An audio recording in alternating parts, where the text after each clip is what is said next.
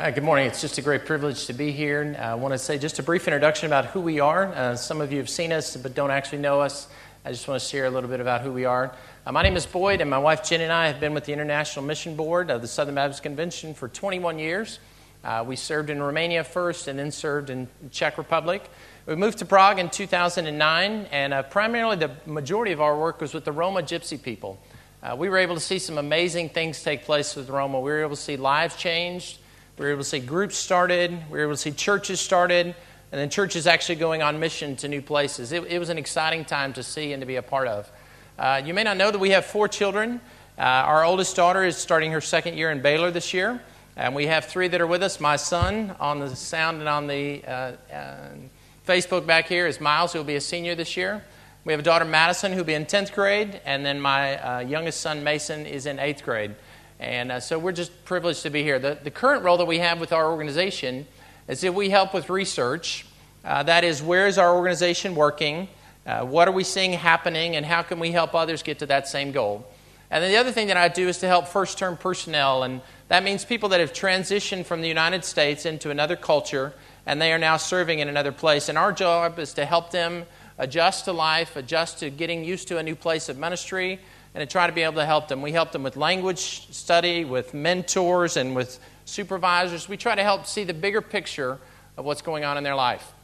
We moved to Prague in 2009, and one of the roles that I currently have, I mentioned about research, but many of you may not know that you may know me as someone from the Christian International School. One of the roles that I have and enjoy doing is being a part of the board of Christian International School of Prague. And I like being on the board because I'm able to see a bigger picture of what's taking place in a school. I'm able to see where it started, to see where it currently is, and where a vision of where it might go for the future. And it's exciting for me to be able to help a director see some things, or help see a staff see some things that maybe they're not aware of, or maybe that's in their blind spot of life, or in the day-to-day of what they're living. And I began to think about that. Wouldn't it be nice if all of us had a board of directors? Wouldn't it be nice if each of us had someone who could see the bigger picture of our life, who could know where we had started, where we had come from, who could see where we are right now, and could actually take us to where we would like to be? Well, in English we get the word mentor from the ancient Greek epic by Homer from the Odyssey. And the idea of mentor in English, the word comes from the idea that Odysseus was away from home and he left his small child in the hands of someone named Mentor, who would develop them, who would teach them what they needed to learn and what it would need to make it to the next step. It's interesting that most people think that the Odyssey was written about 800 years before Christ. What's even more fascinating is the fact that the story we're going to look at today in the Bible takes place 200 years before that ever happened. The story that we have in 1 Kings takes place almost 900 years before Christ. And 1 Kings was written during a time when Israel, the kingdom of Israel, the children of Israel were already captive. They were already taken away and they were already in captivity. And Jeremiah wrote this story to remind people what had gone wrong. They began to look back and say, well, things aren't happening the way we wanted to right now. What happened and what went wrong? They remembered the first king, Saul. They remembered David, how things got better. They remembered Solomon. And now they were looking back, and Jeremiah focuses on this one story of 1 Kings chapter 12. Israel's glory was during Solomon. Solomon had extended the kingdom. He had built the temple, and he had also built many, many projects. But he had done this at the cost of forced labor. He'd done this at the cost of high taxation. And now the people are beginning to look back, and they're wondering what went wrong. What happened in our lives? Last week when Ian began to speak about becoming the person that God wants you to be, he talked about having a vision, about having an intentionality, and about having a plan.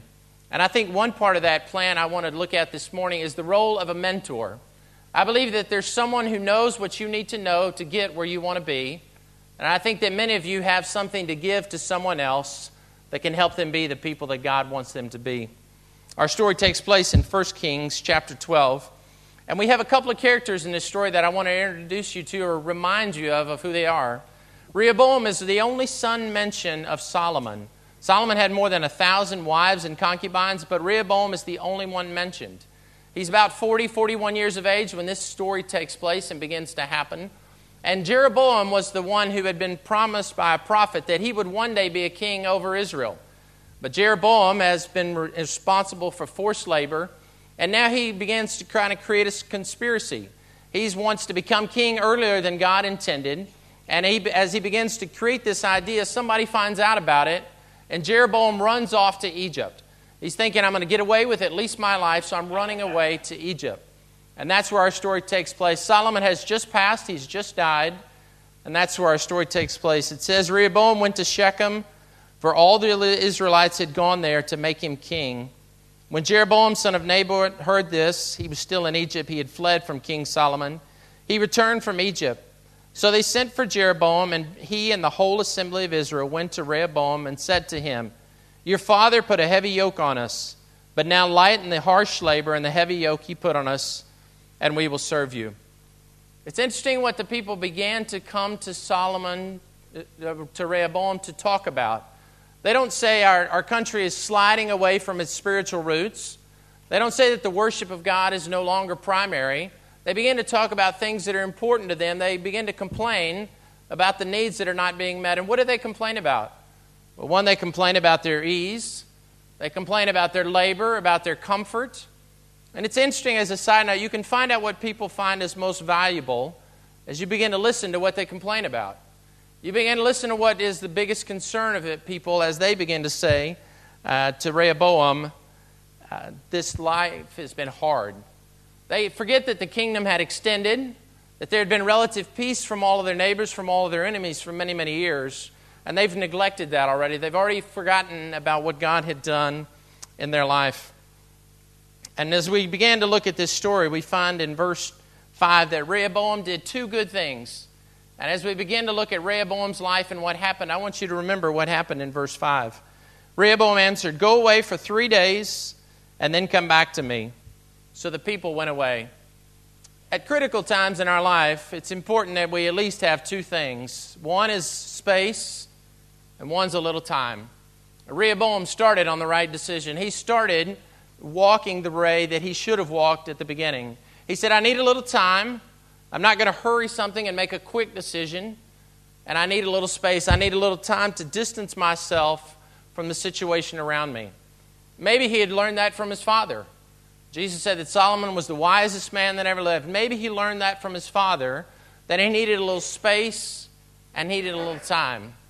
As we begin to look at people that can influence our life, it's important to remember when you're making a big decision that time is your friend and it's not your enemy. Rehoboam realized that. He realized that 3 days was not going to alter the course of history, and he realized he could push pause and take a break. At critical times, we need help making wise decisions. Rehoboam realized this. He realized, I'm 40 and I'm about to be the king, but I need a little help. And before we look much further at Rehoboam's life, I think it's important to realize, why do some of us never get to this point? Why do some of us never get to the point of pausing and taking some space and asking some questions? One, I think it's fear. We're not sure of what they'll say about us, what we feel about ourselves. Maybe it's insecurity. We're not exactly sure what to do, who to ask. Maybe it's we might seem needy. We might appear to need too much from other people. Maybe it's we're afraid they're going to reject us. If we ask for their advice, maybe they'll say something we don't want to hear. And so we clam up and we never ask anything. It's interesting to know now that in modern psychology, they say that a definition of maturity is being willing to know what you don't know and to reach out for help. Rehoboam did that. He paused and he began to ask some people some important questions. It's a good place to start. If you're facing a big decision, it's important to realize that I need a little space, I need a little time to make a wise decision. I want to say from the beginning, not all decisions are of this paramount importance. But Rehoboam realized that this one was one of those decisions. This was a decision that would chart the course of his life, of his legacy as a king, and of his people as a nation. It was important that he got this one right. Our best decisions are always made in the needs of community. It's always better to make wise decisions when we're around others when we're surrounded by people that care for us, that know what's best for us, that love us, and that want what's best. Jesus said this in Matthew 20:26-28, when he was asked about leadership. Jesus said, "Not so with you. Instead, whoever wants to become great among you must be your servant, and whoever wants to be first must be your slave, just as the Son of Man did not come to be served, but to serve and give his life as a ransom for many." When we allow others to serve us, it pulls them to where God wants them to be. Jesus was talking about how do you become great in the kingdom of God. Ian mentioned that last week. What is a part of the plan to become what God wants you to be? Well, Jesus said it wasn't that you lord over others. It wasn't that you say, I'm the boss and you're the follower, you're the subservient. Jesus said if you want to be great, you begin to serve the needs of those around you. One, that means you have to be close enough to them. You have to know what their needs are, and then you allow God by His Spirit to meet those needs. When we ask others to help us, we ask others to help us be what God wants us to be, we're giving that other individual an opportunity to be more of what God wants them to be.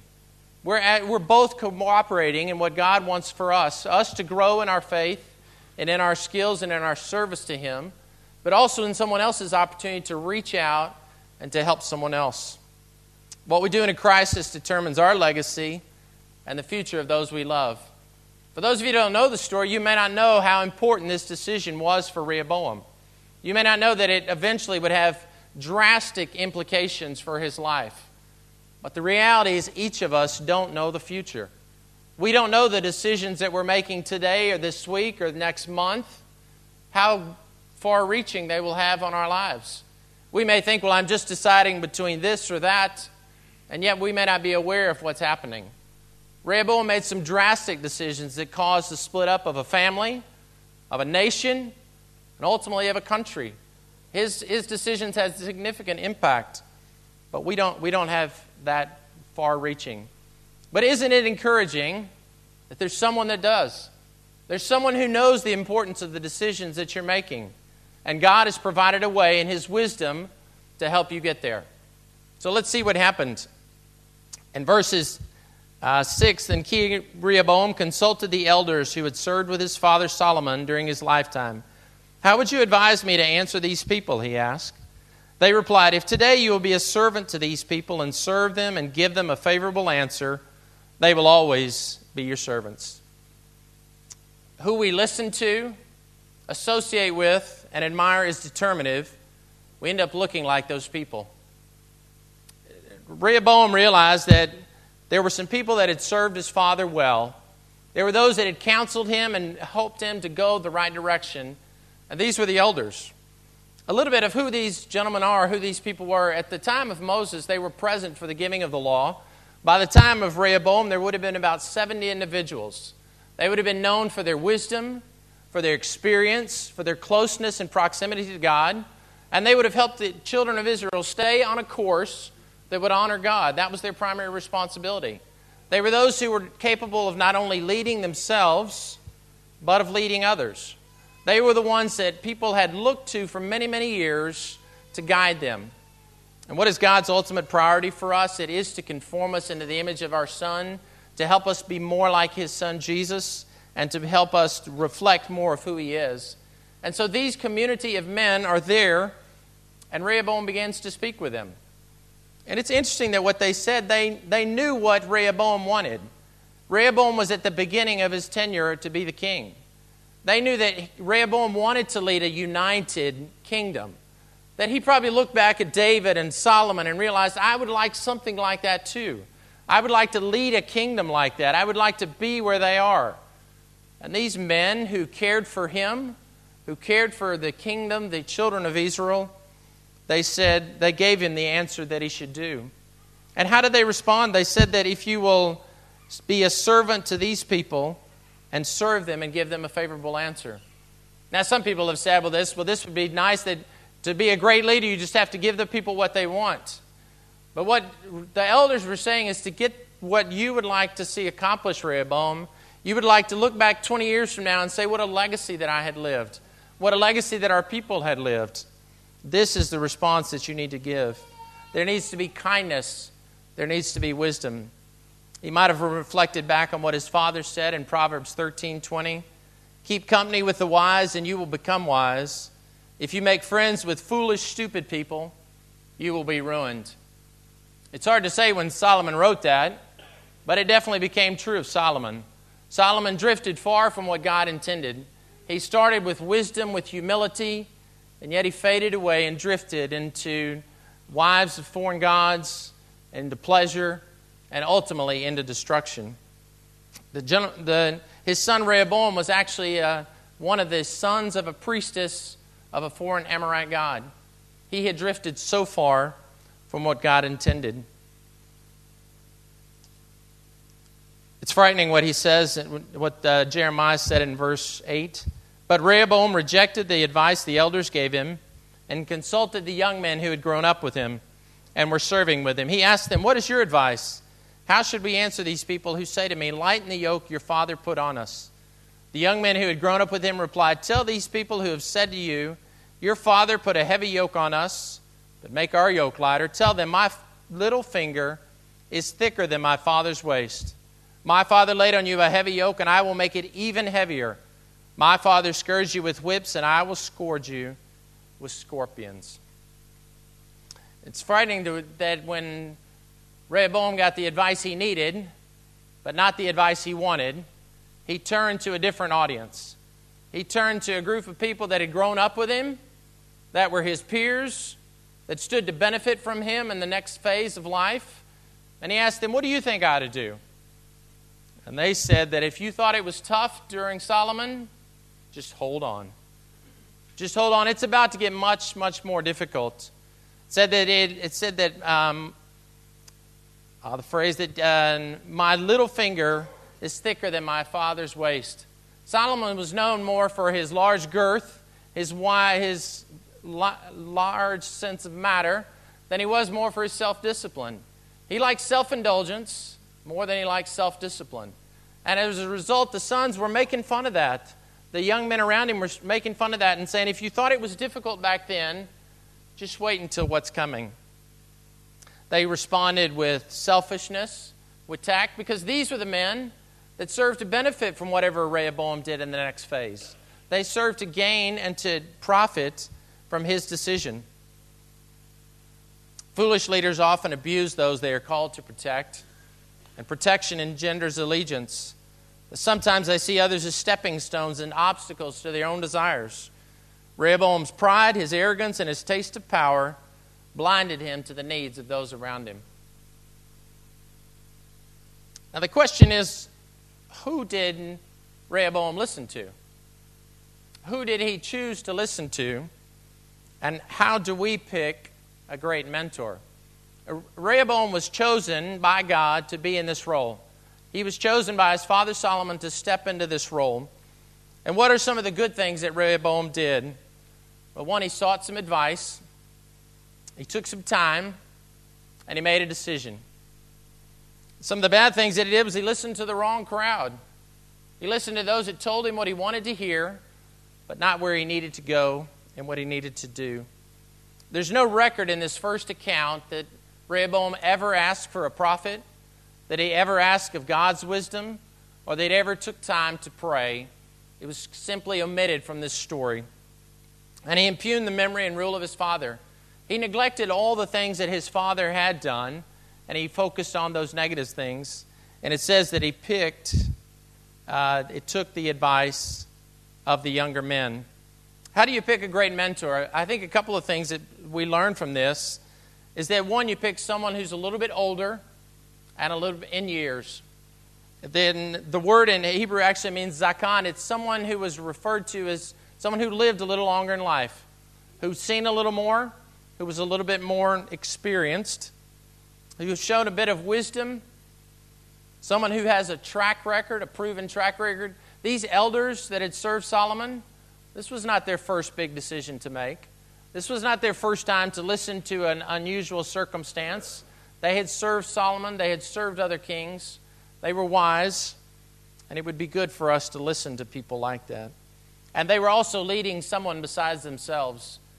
One developing thing in maturity is that you're first able to be responsible for who you are, and then you're able to be responsible for others, for sometimes for a family, and then you're able to be responsible for even greater opportunities. And I would like to say that verse 12 said that Jeroboam returned and said yes to the elders, and the nation remained intact. But the story of Scripture is not so true. It says, 3 days later, Jeroboam and all the people returned to Rehoboam as the king had said, "Come back to me in 3 days." The king answered the people harshly, rejecting the advice given by the elders. He followed the advice of the young men and said, "My father made your yoke heavy. I will make it even heavier. My father scourged you with whips. I will scourge you with scorpions." So the king did not listen to the people. So what does Rehoboam do? He decides that he's going to follow the advice of the younger people. He's going to follow the advice of those that are around him. And the reality is true that when we follow the advice of what we want to hear instead of what we need to hear, we end up being in a place that we didn't want to be. If we listen to what we want to hear instead of what we need to hear, we end up being in a place that we didn't want to end up. And it's important to realize that sometimes in our pride and in our arrogance, God allows us to follow the course of those actions. God allows us to make choices. We have freedom to choose to say yes to God. God woos us by His Spirit. He puts the right people around us. He puts us in the right circumstances, in the right situations to trust Him and to look to Him. But God, as a loving Father, gives us the opportunity to make our own choices. It's a complex thing that we don't fully understand about how He draws us and about how we respond. But there's the reality here that we're ultimately responsible. Maybe at this point you're thinking that there's some decisions where I chose the wrong advice. I listened to the wrong people. And maybe you're here coming back to God today wondering, is there any hope? Is there any hope for the mess I've made, for the people I've listened to? Does God still care? I think it's encouraging that in verse 15, it said, "So for this turn of events was from the Lord, to fulfill the word the Lord had spoken to Jeroboam, son of Nebat, through Ahijah the Shilonite." In the wonderful plan of God, no mess, no decision that you make puts you outside of God's providence, design, love, care, and compassion. God is a redemptive God who wants to bring you back and to draw you back. Even in this situation where Rehoboam chose he listened to the wrong people. He made the wrong decision. Jeremiah and others would report this as the turning point for when Israel began to slide and drift away. But God had a plan. God had a purpose. Wherever you are today, if you're drifting back or if you're following closely to God, God's hand is integrally involved in your life. You have not slipped beyond His plan, beyond His providence, by any decision, by any unwise choice you have made. God was right in the middle of that. It says in verse 16, when all Israel heard that the king refused to listen to them, they answered the king, "What share do we have in David? What part in Jesse's son? To your tents, O Israel, look after your own house, O David." So the Israelites went home. But as for the Israelites who were living in the towns of Judah, Rehoboam still ruled over them.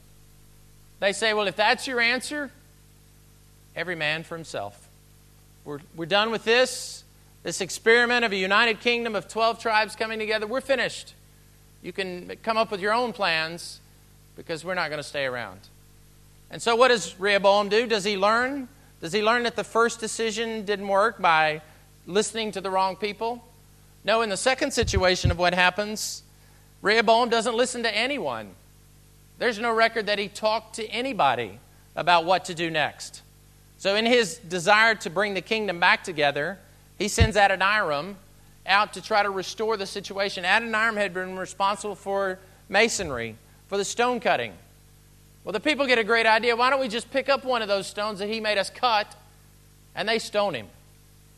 Verse 18 says that they stoned him to death.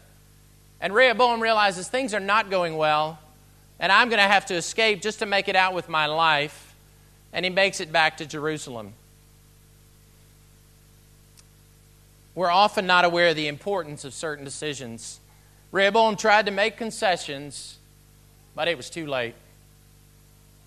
This is the beginning of the revolt of the 10 tribes, and it established Jeroboam as the king. It split the southern kingdom and the northern kingdom.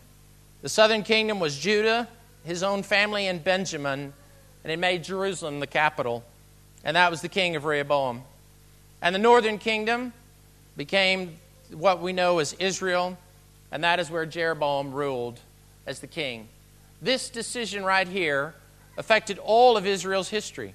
It affected everything that would happen going forward because Rehoboam listened to the wrong people. And then he didn't listen to anyone, and he went even further and made a mess even bigger and even messier. It was too late.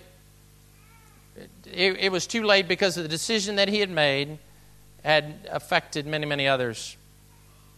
It says in verse 19, I think this is the reason why Jeremiah included this verse. So Israel has been in rebellion against the house of David to this day. It says, when the Israelites heard that Jeroboam had returned, they sent him and called him to the assembly and made him king over all Israel. Only the tribe of Judah remained loyal to the house of David. Now, when Rehoboam makes it back, he's nervous about his life. He's nervous about his kingdom. He's worried about what his future legacy might be. And he begins to think, what am I supposed to do about this? And then finally, the third time, verse 24 says, this is what the Lord says, do not go up and fight against your brothers, the Israelites. Go home, every one of you, for this is my doing. So they obeyed the word of the Lord and went home again as the Lord had ordered. Finally, Rehoboam gets it. He begins, and it's not that he sought out a prophet. It's not that he sought someone to help him, but that God provided someone to him that might actually prevent some loss. It helped avoid further loss of life. It helped avoid a rebellion and suffering. Can you only imagine what might have happened if Rehoboam the first time had listened to the wise men? If Rehoboam had listened to the elders instead of to those that were around him, what might have happened in his life? There was something he needed to know, and there was someone who was there with the right information, and yet he didn't even choose to listen to them. And the second time, he didn't even choose to listen at all. But the third time, it actually preserved his life and the life of his kingdom for a short time. It's interesting, as you will read through the rest of Rehoboam's life, there is no great success that he accomplished in his life after this point. There's no kingdom, there's no castle, there's no significant work that he did. His life pretty much just drifts off into the annals of history. Had he listened, imagine what his legacy could have been. For those of you that have been walking with the Lord, that have experience, that have wisdom, you have something to give to others. You have a history with the Lord, you have a legacy of His faithfulness, and you have something to offer those that are coming behind you. It may be in a certain area, it may not be all that they need to know, but you have something to give to others. And for the rest of us, it would be wise for us to know that we don't know all that there is yet to know, and that God has provided those around us to be able to help us. We have most clearly the example of Christ. Paul, when he wrote about his legacy, about who he was and what he was doing, he said, follow my example as I follow the example of Christ. And these things which you have heard me say in the presence of many witnesses, entrust to reliable people who will be qualified to teach others. Many of you here serve in a missionary capacity in Prague. The greatest missionary that ever was had someone that had gone ahead of him, a Barnabas, to prepare the way. And he had a Timothy, someone who was coming behind that he could develop and invest his life in. As we think about this, imagine what might happen if those of us that had a level of experience, had a level of walk with the Lord, not only enjoyed that relationship, but began to turn around and offer that to others. What if we might be the Zakan to someone? We might be someone a little further along that we might be able to help them. And what if each of us in a point of critical decision might reach out to someone else? We might first reach out to God through His Word, through prayer, through faithful study of His Scriptures, and we might be able to know what He's asking of us. As we think about this today, I encourage you, who are you listening to for advice about life's choices? Who are your elders? If you realize that this week, this month, this quarter, I have to make a big decision, who are people that you could go to, talk to, and they would advise you in a way that would honor you, that would honor God's kingdom, and would extend His grace and mercy around? The second question is, who are you helping make good choices for those that are coming behind you? For those of you that have been walking with the Lord, who are you helping with? Who is the who that God has given you? Put yourself in the place of the elder and think of, who am I investing in for those that are coming behind me? And how are you listening for God's voice? Do you need to take some space? Do you need some time? Do you need to hear from God in a special way? I encourage you to trust Him and to place your importance in His work and in His kingdom. Not all decisions are of this paramount importance, but those that are, I pray that you would have wisdom in leaning and trusting in God and asking others for those that want to help you get where you need to be. I want to make just a brief announcement about a group, a very practical way that our church believes that this is important, and that's for the Prague Newcomers Group. The Prague Newcomers Group is an opportunity that, Angel, I'd like to ask you to come forward and give just a brief introduction about this ministry.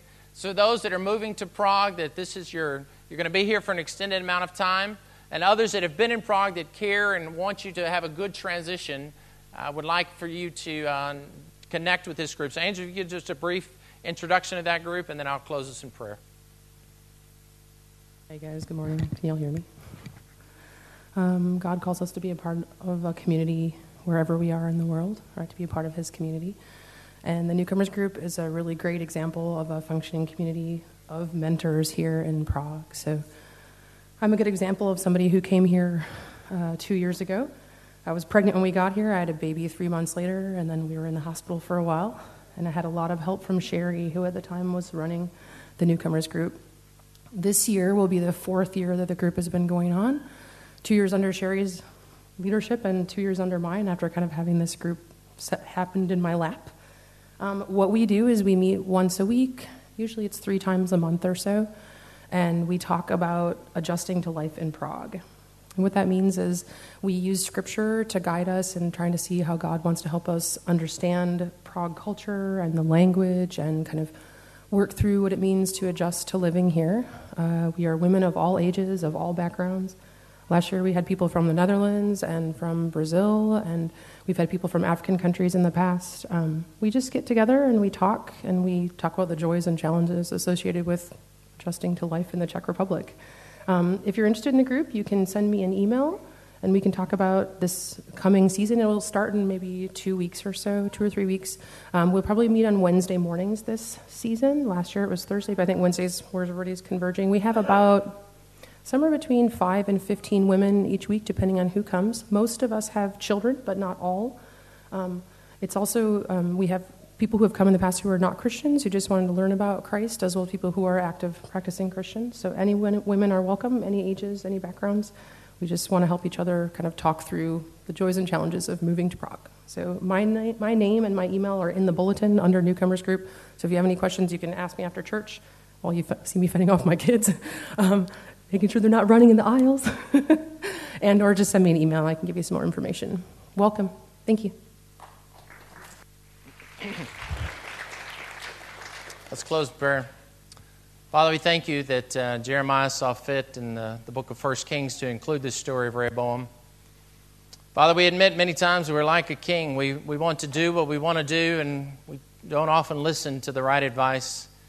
Father, we pray that you would give us your grace to pause and to stop and to realize we need help, to realize that you have a plan and a purpose for our lives, and you have a way for us to get there, and that's by others, by leaders, by elders, by mentors, people that can speak into our lives what we need to hear to get where you want us to be.